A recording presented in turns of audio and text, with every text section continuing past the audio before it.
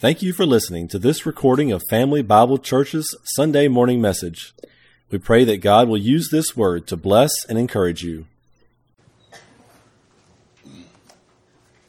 So for the past 2 months or so, we've been looking at this topic of dispensationalism. And today we come to the final dispensation. We considered the beginning part, the foundation of all this, the belief structures behind it, the distinctives that are behind it, and we'll look at those real quick here. That what all goes behind it, that quote-unquote a dispensationalist is an individual who believes in a literal interpretation of the Bible, that when God said something, that he actually meant it. And so this morning in the Bible reading, Revelation 20, we read about this period of 1,000 years. And as we'll look at as we go, but this really becomes the culmination of a lot of debate in theology, whether this 1,000 years actually exists or not. But if you note that in this, that God, speaking to John, refers to the 1,000 years numerous times. And within that, he talks about individuals who hadn't received the what? Mark of the beast, which back in Revelation 13 is such, and we potentially will see some of that quickly today, that those things are there. And so there's all this debate on whether that really is true. Is it literal or isn't it? Is there really a 1,000-year reign of Christ or isn't there? If you just read the Bible and you believed that the author, whoever it was, really meant what they said, what would you believe? Yes, there's 1,000 years. Because they continually refer to this 1,000 years, and they never give you any indicator that there's any spiritualization that's going on with this. But there is, again, when I talked about the covenant theology and Reformed theology, okay, there is, in that grouping, they believe in what's called amillennialism, okay? The Greek word the letter A for us, means not. Millennial is 1,000 years. So there's this group that's called amillennials who do not believe in a millennial reign of Christ. They take this spiritual, okay? They believe that it's a spiritual reign, and there is a spiritual reign. Christ is reigning spiritually in our hearts right now. But they don't believe also in what we're going to be looking at, and you have on the top of your bulletin on the order of service from talking about the battle of Armageddon, okay? And we won't be really looking at that verse that's there, okay, that's I put that there because that shows you when all the nations are gathering together in a place called Armageddon, okay, Armageddon. We'll look at Revelation 19, where when Christ comes and he does the battle and destroys them, okay? But you have to make a decision then, is there really going to be a place called Armageddon? Well, there is a place called Armageddon. It's the Valley of Megiddo. It's the Jezreel Valley. It exists. It's there, okay? And that's the place where they always did battle. And so you have to decide, is there really going to be a future battle called the Battle of Armageddon? Are all the nations going to gather against this nation called Israel? Well, if you lived 500-600 years ago, 700-800 years ago, when there was no Israel, and you read this, you would say what? Well, how could this be? There is no nation of Israel. God what? Destroyed the nation of Israel. They're all gone, and so therefore, they began then to doubt the Word of God and come up with other what? Theologies to explain this away. And so, as some of you have said, but this doesn't make any sense. At least since 1948, people should have realized that they were wrong and should realize that, wow, look, God what? Brought back the nation of Israel.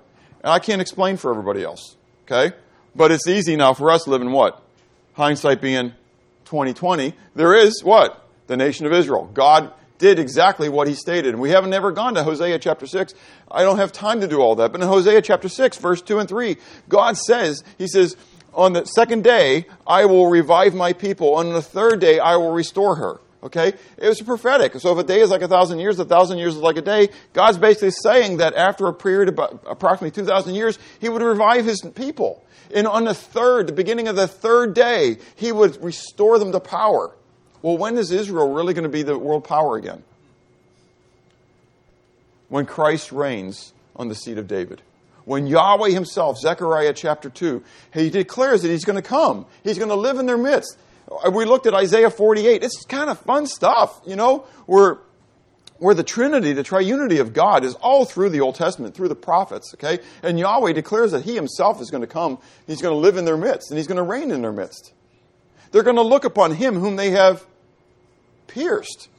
It's exciting stuff. We don't have time to go through all of it today in just this real quick little review, okay? But as we saw it, literal interpretation is huge then, okay? If you believe in a literal interpretation of the Bible, there are things you can't avoid, whether you believe it or like it or not. Progressive revelation. You believe that God has continually revealed more and more information. So as we've gone through the dispensations over the last couple of weeks, okay, we see how God revealed something to Adam, and then clearly there must have been more that He gave to Noah and such, right? And more to Abraham, more to Moses, more on then through Isaiah, Jeremiah, Ezekiel, okay, which we're going through in the Sunday school. And we see more and more information that God has revealed. Even now to us, in the New Testament, Paul declares about the church being a what? What's Paul called the church? It's a what? A mystery. Thank you. All right. Somebody's paying attention. Good. All right. It was a mystery, but it was. Okay? That to them, they didn't understand. And Paul says, but God gave me what? Special revelation. Okay? And I'm declaring it, and He gave it to me so I could give it to you. Okay? But the indicators of it were all in the Old Testament. It was just a what? A mystery. Okay? And now the mystery is being revealed. Okay? So it's kind of fun stuff. Okay? So we see how this goes on. The glory of God. That God's purpose is for His own glory. The salvation of man is very important, but honestly, God doesn't exchange His glory so man can be saved. Man is saved to the glory of God. Do you get it? It's a very important statement there, okay? And then finally, the distinction between Israel and the church, which we see all through the Scriptures. But again, if you take this literally, you can't avoid it. They kind of hang together, okay?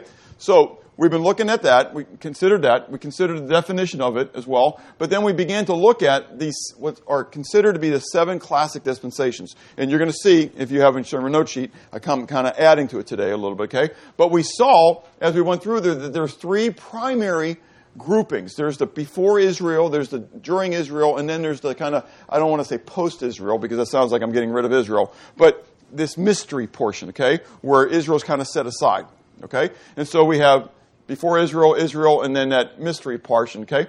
And I said, when we get into this kingdom age, you're going to see there's kind of this quasi-also thing going on here as well. And that's where we're going to see here, boop, we pop up this little F/G on your, So you got A through G, and I haven't shown you the F/G the whole way through, but here it is, F/G, because I don't want to call it, F.5 or whatever, it's just kind of there. It's kind of between what everybody says, but it's the 70th week of Daniel's vision. It's commonly referred to as the tribulation period. There's a lot of debate even about the tribulation period. But again, I feel like, man, if you just read God's Word and you take it literally, take it for what it says, it's really not very hard. In fact, Revelation chapter 1, verse 3, Noah. Do you remember this one? The blessed verse, the read verse? Revelation 1:3, blessed are, do you remember it? Can you say it real loud?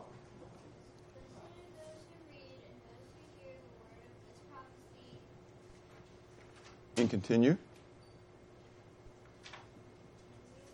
Is I right? No, I'm saying it wrong. And keep it. Okay, and keep it. Okay. For the time is at hand. Okay? So the beginning of the book of Revelation, right at the very beginning, we're told, blessed are those who what?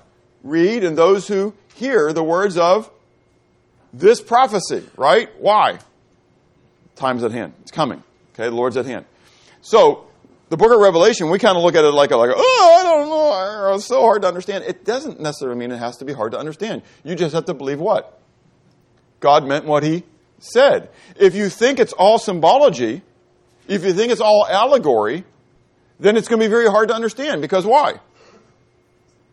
You got to decide what means what.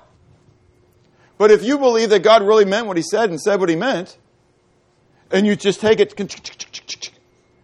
then a lot of things just kind of really fit together. They make sense. there are going to be these many nations, and there's going to be these many kings. And so when we get to the seven heads of the beast, and then there's really 8 heads, but the 7 heads of the beast are the 7 empires that are going to rule the world. It all makes sense. There was Egypt, there was Assyria, there was Babylon, or there was Egypt, Syria, then Babylon, then Medo-Persia, then Greece, then Rome. The 5 that were. Then there's going to be one that's for a short period of time. Anyways, it all it fits together. It's all there, And so it's nothing that's really hard for us to comprehend. We just have to believe that God gave us His Word for us to understand it. It's a matter of faith. And as we go through this, if you remember, the whole way through here, the responsibility of the test is really all the same. Though there's specific stuff, the responsibility of the test in every single one of these dispensations or stewardships has been the same.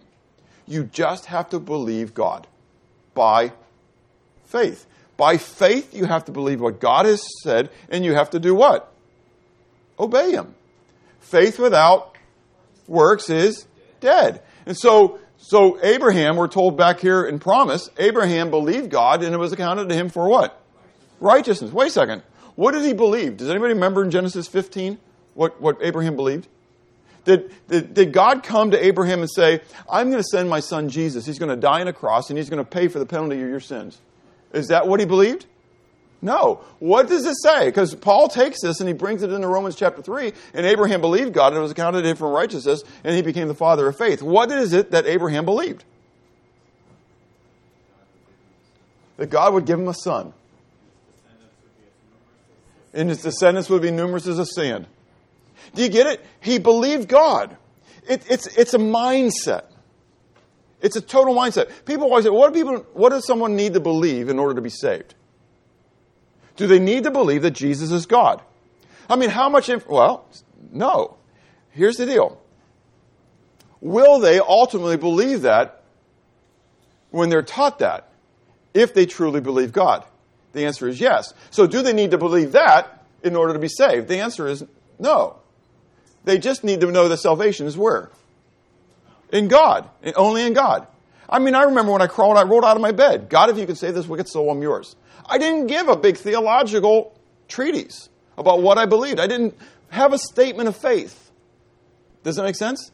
I just knew that I was a sinner going to hell, and that God was the only one who could what? Save me. I didn't know all the details. I mean, I grew up in a church, and so I knew Jesus died on the cross and all that kind of stuff. But I didn't know all the finite details of what all happened on the cross and everything. I didn't need to know that. All I needed to know was what? God was, is, always shall be, and He's the only one who can save me. And I was willing to what? Be that Empire Penguin and follow Him. Get it? That's what salvation's all about. And if you really have faith in God, then what's going to happen? You'll continue to grow in His truth. You grow in the grace and knowledge of our Lord and Savior Jesus Christ. You get it? And so, when I read the God's Word then, and I find out that Jesus is actually God, what happens? I just believe it. I just accept it because God said it. Does that make sense? Okay, so anyways, we come into the 70th week then, okay? That's where we want to start today in this 7/G, okay? And we're going to move quickly through this, okay? And go through this thing. And so this is going to be the whirlwind tour here, okay? So the initial event that starts this 70th week of Daniel's vision. I got to step back for a moment. Let's go back to the book of Daniel, okay? We're going to jump into the book of Revelation, but we're going to go back to the book of Daniel, chapter 9, okay? And I have it up here. You can go back in your Bibles and you can check it out as well. And in Daniel chapter 9, this is where we talk about this 70 weeks of Daniel's visions. It's very important, okay? Because, again, progressive revelation, okay? So the things that God reveals later is built upon the foundation of the stuff that He's revealed earlier, okay? He's the same yesterday as He is today as He will be forever. He didn't change. Okay? So the revelation and the prophecies that He declared before still hold true. So we go back to Daniel's vision, okay? And Daniel is praying, okay? And he's fasting and he's praying, and God sent an angel to come give him wisdom and illumine his mind. Okay, that took a while for the angel to get there, but finally the angel gets there, and he says to him, Daniel says, "Now while I was speaking, praying and confessing my sin and the sin of my people Israel." Now this is very important, okay? Context is important. Daniel's speaking, and he's praying, and he's confessing his sin, and who? The sin of his people Israel, okay? He's very specific here. He names a what? A nation, okay? So he's confessing the sin of his people Israel, presenting my supplication before Yahweh, my God, okay, for the holy mountain of my God. So what's he talking about there? He's talking about Israel, and he's talking about what? Jerusalem, okay? Mount Zion, Jerusalem, okay? It's the mountain of his God, okay? Because that's where the temple of God would be, okay? So remember those when we come down later. Yes, while I was speaking in prayer, the man Gabriel, whom I had seen in the vision at the beginning, being caused to fly swiftly, reached me about the time of the evening offering, and he informed me and talked with me and said, "O Daniel, I have now come forth to give you skill to understand. At the beginning of your supplications, the command went out, and I have come to tell you, for you are greatly beloved." How cool would that be, huh? Man, how I yearn to hear that from God, you know? I mean, I know I am, but how cool would that be to have an angel from the presence of God say, "Daniel, look, God loves you so much, he sent me specifically come and talk to you." How cool is that? And so he says, "You're greatly beloved. Therefore, consider the matter and understand the vision." 70 weeks. How many? 70. Do you think that means literally? We'll find out. 70 weeks are determined for your people. Now, you need to understand the word in Hebrew here, actually, for weeks is the word sevens. Okay? So get rid of the weeks for a moment and just put in sevens. 77s are determined for your people in your holy city. Okay? So, the reason we started up here in context, who are his people and where's his holy city? It's Israel and Jerusalem. Get the context, okay? So, what Gabriel's going to give him is for who? It's for Israel and Jerusalem. It's assuming that you're taking this what? Literally, okay? To finish the transgression, to make an end of sins, to make reconciliation for iniquity, to bring in everlasting righteousness, to seal up vision and prophecy, and to anoint the most holy. Okay? The term anoint, again, is pouring the oil. The word Messiah or Mashiach is the Hebrew word which means anointed one. It brings over into the Greek as the word Christos, which we understand in English as Christ. Okay? So the anointing of the most holy one. Okay? Know therefore and understand that from the going forth of the command to restore and rebuild Jerusalem until Messiah the Prince. Okay? Stop for a moment. Okay? So from the command to rebuild, restore Jerusalem. Okay? So we're talking about the decree of Artaxerxes. Okay? Artaxerxes is the one, biblically, who decreed that Israel would be what? Rebuilt. Okay? So historically it's out there. Okay? That from the going forth of the command to restore and rebuild Jerusalem until Messiah the Prince. Who's Messiah the Prince? Jesus. So from the time of the command to rebuild Jerusalem until Jesus, there shall be 7 sevens and 62 sevens. The street shall be built again, the wall, even the troublesome time. And after the 62 sevens, Messiah shall be cut off. What do you think Messiah shall be cut off means? Take it literally. He's going to be killed. He's going to be crucified. So, from the decree to rebuild Jerusalem until the crucifixion of Christ, till whoever Messiah is going to be at this moment, because he hasn't been here yet, but we understand 2020, right? Till the cutting off of Messiah, there's going to be 62 sevens. Okay? If those sevens are years, 7 years, 62, okay? 62 and 7, so 69 sevens is 483 years. Interestingly enough, you do your chronologies, okay? The Bible gives you enough information to do chronologies, and history gives you enough. Do you know how many years, and this is approximate because of all the datings and stuff like that, okay? Do you know how many years there are approximately between the decree of Artaxerxes and the crucifixion of Christ? 483. Do you think it's coincidental? There's nothing coincidental. That's exactly right. God had decreed this way out. Okay, but now look, God told him that up here there are how many weeks? There are 77s.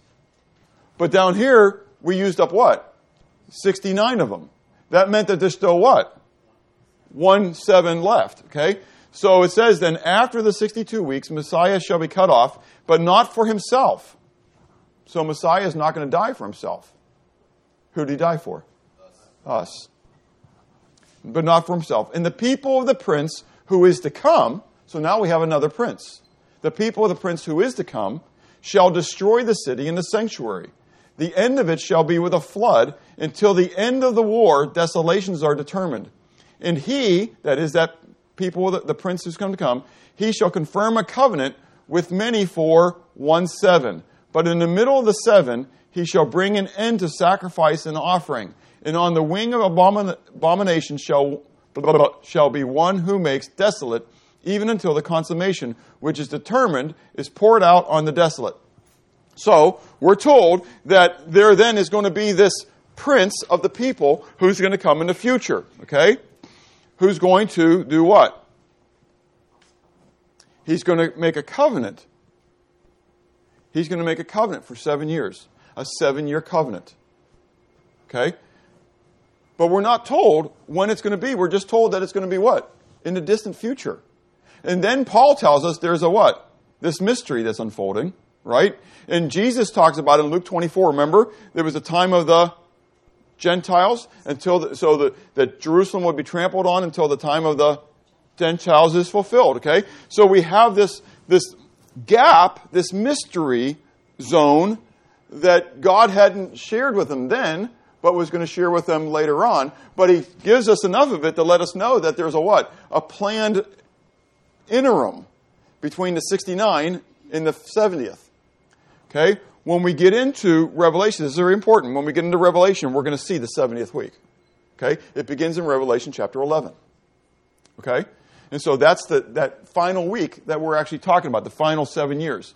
And so last week, we looked at Revelation 10 as the final act of the church age. And if you remember in verse 7 of Revelation 10, it says, "But in the days of the sounding of the final trumpet, or the seventh angel, when he is about to sound, the mystery of God would be finished." And again, if you believe the mystery of God is the church, from Ephesians chapter 3, okay, it's very clear in Romans chapter 11, Paul uses the term for it there as well.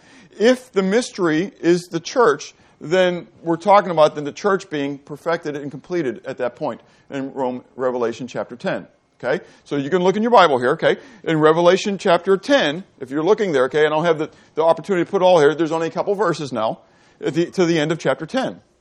And immediately we go into chapter 11. It kind of makes sense, doesn't it? Okay, after chapter 10, we go into chapter 11, okay? And if I'm reading the book kind of chronologically as I go through, then I'm told that within the same period of time when the seventh angel is about to sound, okay, the church is completed, and then the next thing, other than John being told to eat the book and it being sweet in his mouth and bitter in his belly, okay? The next thing that we're told is right here in Revelation chapter 11. "And then I was given a reed like a measuring rod, and the angel stood saying, 'Rise and measure what? The temple of God, the altar and those who were worshipped there. But leave out the court which is outside the temple, and do not measure it, for it has been given to the Gentiles, and they shall tread the holy city.'" So we have the temple of God, right? Whose temple is that? Israel's. And it's in the holy city. Where's the holy city? Jerusalem. Okay? Kind of remember Daniel's vision here, okay? And they're going to tread it underfoot for 42 months. What is 42 months? 3.5 years. And if you don't get it from that point, look what happens next. "And I will give power to my 2 witnesses, and they will prophesy 1,260 days. Do you know what 1,260 days are? 3.5 years. Okay? So there's going to be a period of time here for what? 3.5 years. Okay? This is the beginning of that final week, that final 7. Okay? And remember, that prince is going to come, and the prince is going to do what? He's going to make a covenant for what? 7 years. So we're not told, okay, right in here in this little gap part, but there must be what going on in the nations? A lot of politics going on. Okay? And so whoever this prince is going to be is going to come, and he's going to do what? He's going to make a covenant with Israel for 7 years. Part of that covenant is going to be allowing them to do what? Rebuild the temple. Do you believe there's going to be a temple in Jerusalem? I do. I don't think it's just a hope. I know, because I have it on good authority, that the temple is going to be rebuilt. Where it's going to be rebuilt, are they going to wipe out the Dome of the Rock and build it right there? Or are they going to build it on the southern portion? People want to debate this. I don't really care about the debates. What I know is going to happen is it's going to be built. It's going to be built. And there's going to be a powerful figure in the world just prior to it who is going to promote it and allow it and cause it to be so. Okay? And he's going to be the one who comes in place of Messiah. Okay? In place of the Christ. Okay? These two guys, these two witnesses, these are the two olive trees and the two lampstands standing before God of the earth. And if anyone wants to harm them, fire proceeds from their mouth and devours their enemies. And if anybody wants to harm them, he must be killed in this manner. Now listen to what these two witnesses are able to do. See if you can figure out who they are. I'm not saying definitively who they are, but we're kind of giving a little bit of evidence here, okay? These have power to shut heaven so that no rain falls in the days of their prophecy. Does that sound like anybody? Elijah. Did Elijah ever die? What happened to Elijah? He was taken on a whirlwind. He was raptured. Okay. Well, go there a second. And they have the power over waters to turn them to blood and to strike the earth with all plagues as often as they desire. Who does that sound like? Moses. Okay. Now, exactly. So Enoch walked with God and he was no more, right? So this debate between whether it's Elijah and Enoch, okay, or whether it's Elijah and Moses, okay? Was anybody there when Moses died? God was. God killed him. God told him to go up to Mount Pisgah and look on the promised land because he wouldn't see it again. And so he died right there, and God what? God buried him. Okay? That's what it says. And at the Mount of Transfiguration, and we'll get there in a few months from now because going through the book of Matthew, who knows how many years from now we'll get there. But anyways, but in the Mount of Transfiguration, when Jesus goes up the Mount of Transfiguration, who does he meet? Elijah and Moses. Okay? So, apparently, Moses and Elijah are coming back, y'all. Okay? And they're going to have the power. Do you believe it? I do. Because I believe the Bible was literal. Make sense? You got to make a decision. Do you believe what the Bible says is true? So they're going to come back and they're going to have these things going on, okay? The world's going to see them, but the world's going to reject it. We don't have time to continue on with what's going to go on, but the world's going to reject their ministry, okay? At the end of the 3.5 years, this prince, you can continue reading Revelation 11, okay? This prince is going to break his covenant, okay? And he's going to kill these, God's going to allow him to be able to kill these two witnesses. They're going to lay them out in the street for 3.5 days. There are going to be webcams on them, at least from our perspective today, right? Because it says the whole world's going to see them. And the whole world's going to have a party. You know, years ago, 40 years ago, now I got to remember, okay, background. My undergrad worked computer science. I went to Carnegie Mellon University. It was number 3 in the country in computers, okay? It was when I was a junior is when we first had monitors. I mean, I was at one of the top schools in the country, and I was still using the telegraph machine, you know? Okay? It was kind of fun stuff. I can't imagine what's all gone in my day. So back in those days, if you'd have said that every eye was going to see him, you'd be like, how's that going to happen? It'd be like saying Israel's going to become a nation again, right? But now all of a sudden, we got what? We got webcams every place. I mean, you could see you can watch eagles, man, you know, they got webcams up in trees. I mean, you know, they're everywhere. So every eye, it's no wonder in my brain at all that the whole world's going to be having a party over the death of these two prophets of God. But at the end of 3.5 days, guess what's going to happen? The spirit of life's going to come back into them. They're going to stand up. Could you imagine being there, kicking them, and all of a sudden, talking about the night of the living dead. Anyways, I mean, we're talking about horrific. in your brain, because if you have that mindset, right? But God's going to use it one more time as a final testimony to these people. The rapture of the church is going to be a sign, the final sign, but then you're going to have these two witnesses that are going to be killed, and they're going to come back to life. They're going to be resurrected in the face of everybody. They're not going to be in a tomb where nobody's going to be able to see it. They're going to be on the street. They're going to be raised up, and they're going to go, bam, up into the clouds, and every eye is going to see it. And people are going to have to make a decision. Do they believe it then or not? Sadly people are going to what? They're going to believe the lie. That's exactly right. They're going to reject it. Just like when the church is taken up, snatched away, they're going to believe the lie. Why? Because there's still going to be a church on the earth. Only those who genuinely believe Jesus Christ. Okay? Sadly, there's a lot of people, and I know this sounds really like cultic, but this is what God's Word says. There are going to be a lot of people who aren't genuine. I went to church for years and I didn't believe in Jesus. I just went to church. And there's going to be a lot of people going to church. The church isn't going away. The church is going to be taken away. Does that make sense? The organization is still going to exist on the earth.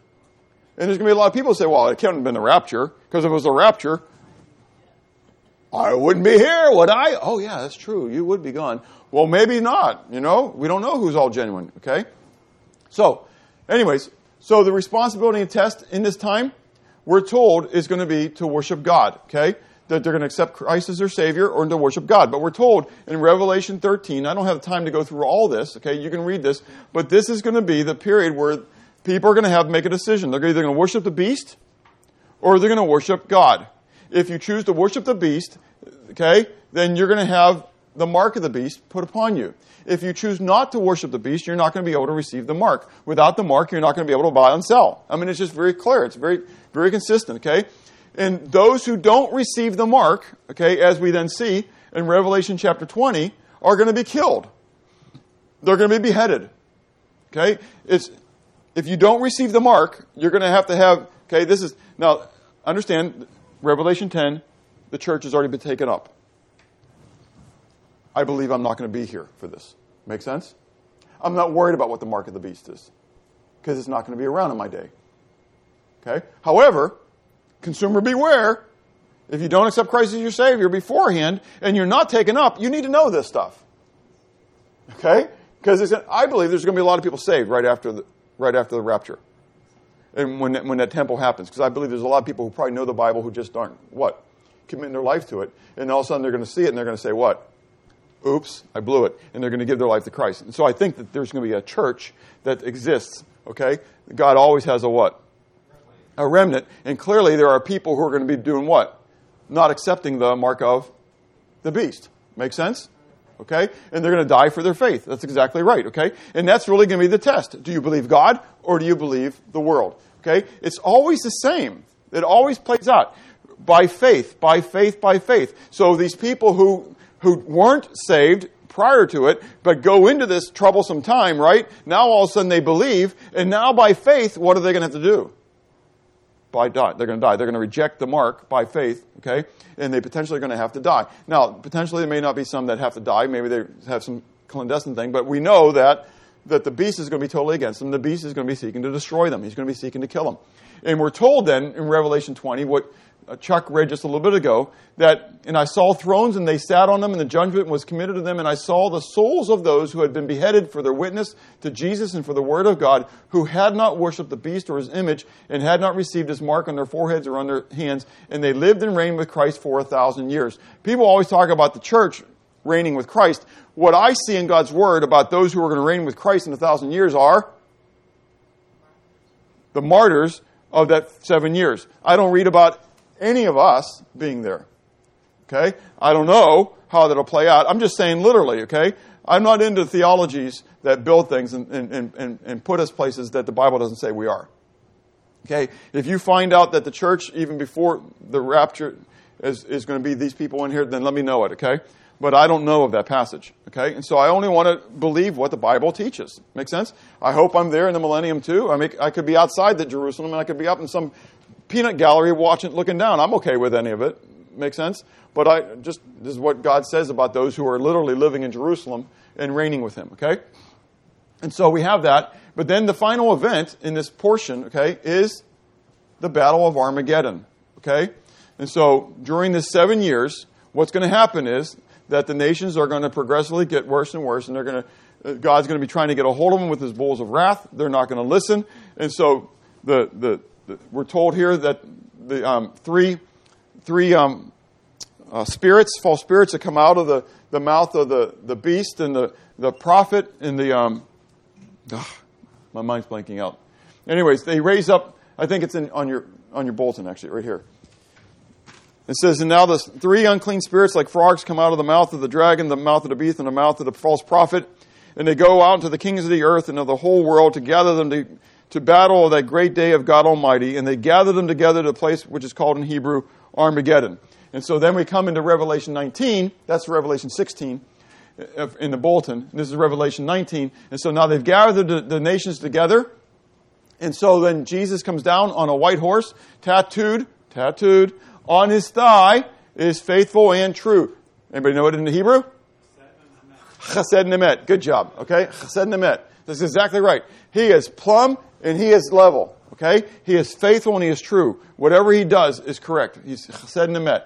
Okay? He's the King of the kings and Lord of lords. And he's going to come down and he's going to make war against the nations. And out of his mouth is going to go a 2-edged sword and boom! It's going to be over. Then we get into Revelation 20, where we have then the beginning of the kingdom, okay? And I got to move quickly here. We have the return of Christ at the Battle of Armageddon. That begins this thing, okay? But we're told that any of the nations who weren't there, because there are going to be people who weren't at the Battle of Armageddon. And those nations move forward into the millennial kingdom. Now we got to realize this, okay? A lot of times we think of the millennial kingdom as all saved people living in there. It's not. It's all the nations who survived Armageddon that go into the millennial reign. Who's going to rule? God, Jesus, but God himself in the flesh, Yahweh himself is going to come and he's going to reign on the earth for 1,000 years. Okay? And I got a lot of verses there from Zechariah. You can look at those, okay? I don't have time to go through all of them. Maybe tonight, if you come for care group and we have time, we can go through some of that stuff, okay? But you can see then that he comes down, okay? And he conquers the nations, and he himself will rule them with a rod of iron, okay? And so we get into this this time of this 1,000-year reign, and there is one thing that the people need to do during this 1,000-year reign. And I want you to think about what they've got to do. It comes from Zechariah chapter 14, verses 16 to 19. Okay, final chapter of the book of Zechariah. And we read, and it shall come to pass that everyone who is left of all the nations which came against Jerusalem shall go up from year to year to worship the King, Yahweh Sabaoth, and to keep the Feast of Tabernacles. They're going to keep the Feast of what? Tabernacles. That's a what? Well, it's a tent, but it's a Jewish feast. And where are they going to go? To Jerusalem. Okay? And so we have this quasi-Israel thing going on here, okay? Where Jesus is going to come back and he's going to sit on the throne of David, okay, who was the king of Israel, right? In Jerusalem, which was the holy city of Israel, right? And they're going to celebrate this Jewish Israeli feast. But one specifically. Note it doesn't say, because if you remember, the Israelites had to come back how many times? 3 times. Very good. They had to come back at Passover. They had to come back at Shavuot, which was Pentecost, which was the Feast of Weeks. And they had to come back at Succoth, which was Tabernacles. Okay? So there were 3 times a year when all the men of Israel were supposed to go back to Jerusalem. Passover, Pentecost, Tabernacles. Okay? Note, the nations don't have to gather for Passover. Isn't that interesting? The nations don't have to gather for the Feast of Weeks. The nations have to gather for Tabernacles. What was the Feast of Tabernacles all about? Okay. You're good. It's remembrance of the time in the desert, but there was something specific that the Feast of Tabernacles. There was God's provision, okay? Okay. What happened the entire time that they were in the wilderness? God was with them. The pillar of fire by night and the pillar of cloud by day. The presence of God, God dwelt in their midst the entire time. We forget about that so many times because they rebelled, they murmured, they disputed. People say, oh, if only I could see God. Really? These people saw him every day and they still murmured and disputed. They still wanted to leave. It's amazing. And so now, the Feast of Tabernacles was a remembrance. And the Jews understood it and they put this great menorah in the court of the woman who would remind them of who God was. That's when Jesus, in John 12, I think it is. It's either John 8 or John 12. Anyways, where he says, I am the light of the world. That's what he's referring to. He's right there. And he says to them, basically he's telling them, look, I am. I'm it.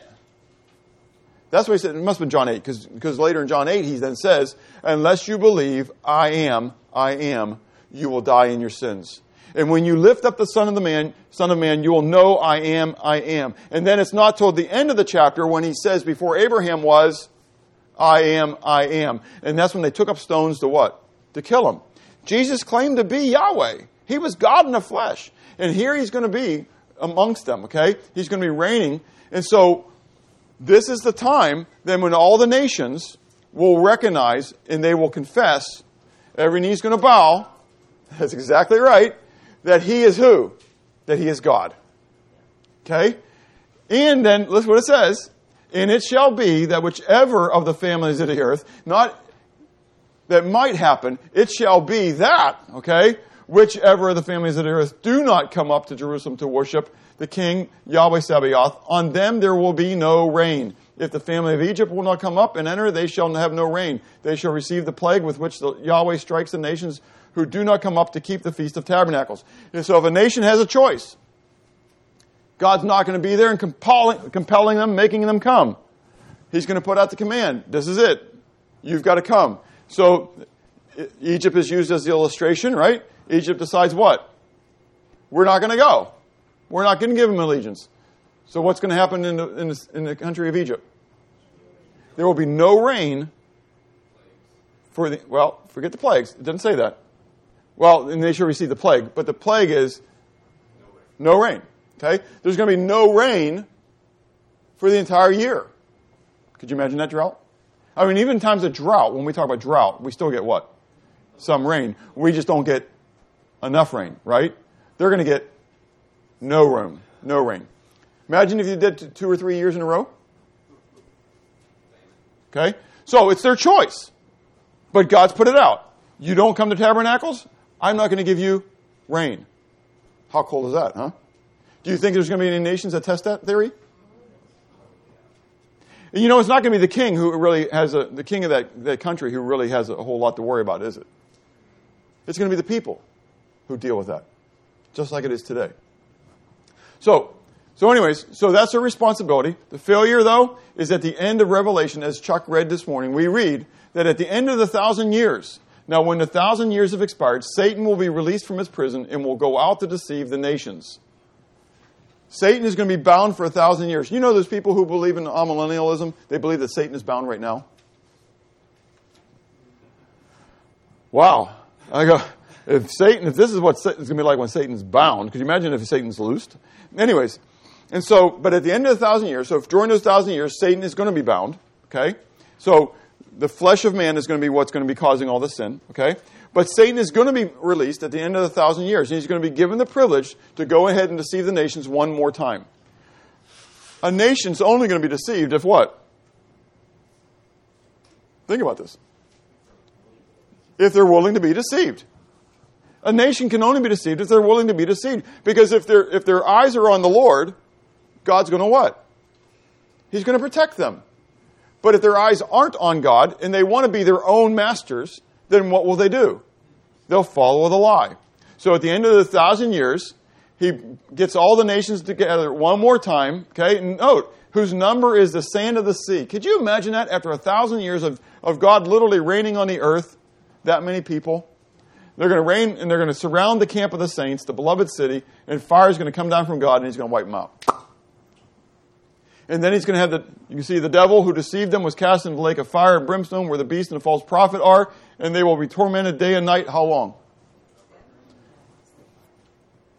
Jehovah's Witnesses will tell you that there's annihilation. They don't want to face the fact of God's holy wrath. How long does hell last? Forever and ever. It's a place of torment forever and ever. I'm not gloating in that. But I certainly don't want to see my family and my friends go there. And I don't want to see any of you go there. It's real. Just as heaven is real, hell is real. And so in the end, the final thing is that great white throne judgment. And I saw a great white throne, and him who sat on it, from whose face the earth and heaven fled away, and there was found no place for them. And I saw the dead, small and great, standing before God, and books were opened. What were opened? Books. Note the books, plural. Okay? And another book was opened. So I have this stack, then, of books that are here. But then I have this other book, singular. And I'm sure that these are tomes. I mean, just the books on Bob would be like massive, because they're the books of my sins. I mean, I could imagine there's whole volumes. Okay? But over here is a singular book. Okay? We'll make it a nice book, a real book, though. Okay? In fact, we ought to just do this. Here we go. Amen, because it's the book of life. So you got all these books that are stacked, right? And it says, and the dead were judged according to their works by the things which were written in the books. Every individual before the great white throne is going to come up, and they're going to be judged according to their works. You thought you were good enough. Let's find out. How sad that's going to be that day. Well, my good works outweigh my bad works. Do you know what you're wagering on that? All of eternity. There was a man named Blaise Pascal. I like him because he was a mathematician. Anyways, you can look him up. He's a great guy. Okay? Blaise Pascal. He was a statistician as well. And he calculated this thing called Pascal's wager. He calculated the probability that God existed versus the probability that God didn't exist. Do you know what happened? He got saved. And all through math. Because the probability that God exists. Think about what we know now about our bodies and what we know about the universe. The probability that God exists versus the probability that it came out of Big Bang. Who's got greater faith? That's all I got to say. I came from a monkey? Really? Anyways, amazing stuff. Just remember, evolution is religion. Just as we say, by faith we understand that the worlds were framed by the Word of God, so the things that exist came from things that were not, so an evolutionist has to say, by faith they believe that the worlds were framed by a gaseous explosion which no one ever saw, from gases which they have no idea where they came from. Make sense? Because if it came from a gaseous explosion, you have to explain where the gases came from, right? So then you have to explain what? So the reality is, in philosophy, there has to be an uncaused cause. And so what you put your faith in is that uncaused cause, whether it's God or not God. It's religion. So science is looking at what exists and making determinations from it. Okay? So I have a hypothesis that God existed and created everything. That comes from the Bible. Evolutionists have an hypothesis, not a theory. It's never been tested and proven. Don't fall into the trap of the theory of evolution. There's no such thing as a theory of evolution. It's a hypothesis of evolution. It's a thought process. It's a belief pattern. I believe that this is how it started. Nobody was there. There's no record. Okay? Anyways, sorry, a little off track, but that's a big deal to me. Okay? So they're judged according to their works. They're willing to bet their eternity on it. And they were judged, each one according to their works. Then death and Hades were cast into the lake of fire. This is the second death. And anyone not found written in the book of life was cast into the lake of fire. Everybody's condemned. Everybody's condemned. Everybody is condemned based upon works. The wages of sin is death. The gift of God is eternal life. Only when you give Christ your very life. No strings attached. God, if you can say this wicked soul, I'm yours. That's salvation. It's not by any works which I have done. It's all by the grace of God. Your name is then forever written in this book of life. It cannot be taken away. I mean, could you imagine this courtroom? Satan is there. She's guilty, and I get her blood. But Jesus says, Father, I have a petition to make. What is it, my son? I died for her sins? Well, son, I know that you died for the sins of the whole world. Yes, Father, but she has trusted in me. And I've made a covenant with her that my death is her death. Daughter, because you are my daughter, enter into my kingdom. How cool is that? So, we don't have time for these. Do you believe that what God has decreed will take place? Do you honestly believe it? It changes your life if you really do. Are there people that you know who do not know Christ and will experience the wrath of God? I'm talking about the first 7 years of it. But then even the potential beyond. Have you sought to share the love of Christ with them? Are you committed to the message of Christ and ready, if necessary, to be sacrificed for Him who sacrificed Himself for you? We don't have no assurance that just because there's going to be, I'm going to be raptured, I'm going to be snatched away, that I may not have to die for my faith before that. There are people around the globe who are dying for the name of Jesus Christ. In the end, then, is there a need to change the way you think and therefore change the way you act? Let's pray. Father, thank you for your love. Thank you for your goodness to us. We know that your word is true. It's quick, it's powerful, and it's sharper than a two-edged sword. And Lord, I know that you yourself are the word.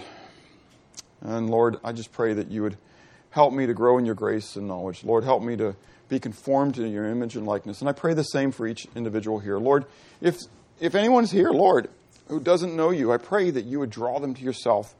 And Lord, that they would fall upon their knees. They would cry out in their own hearts to you.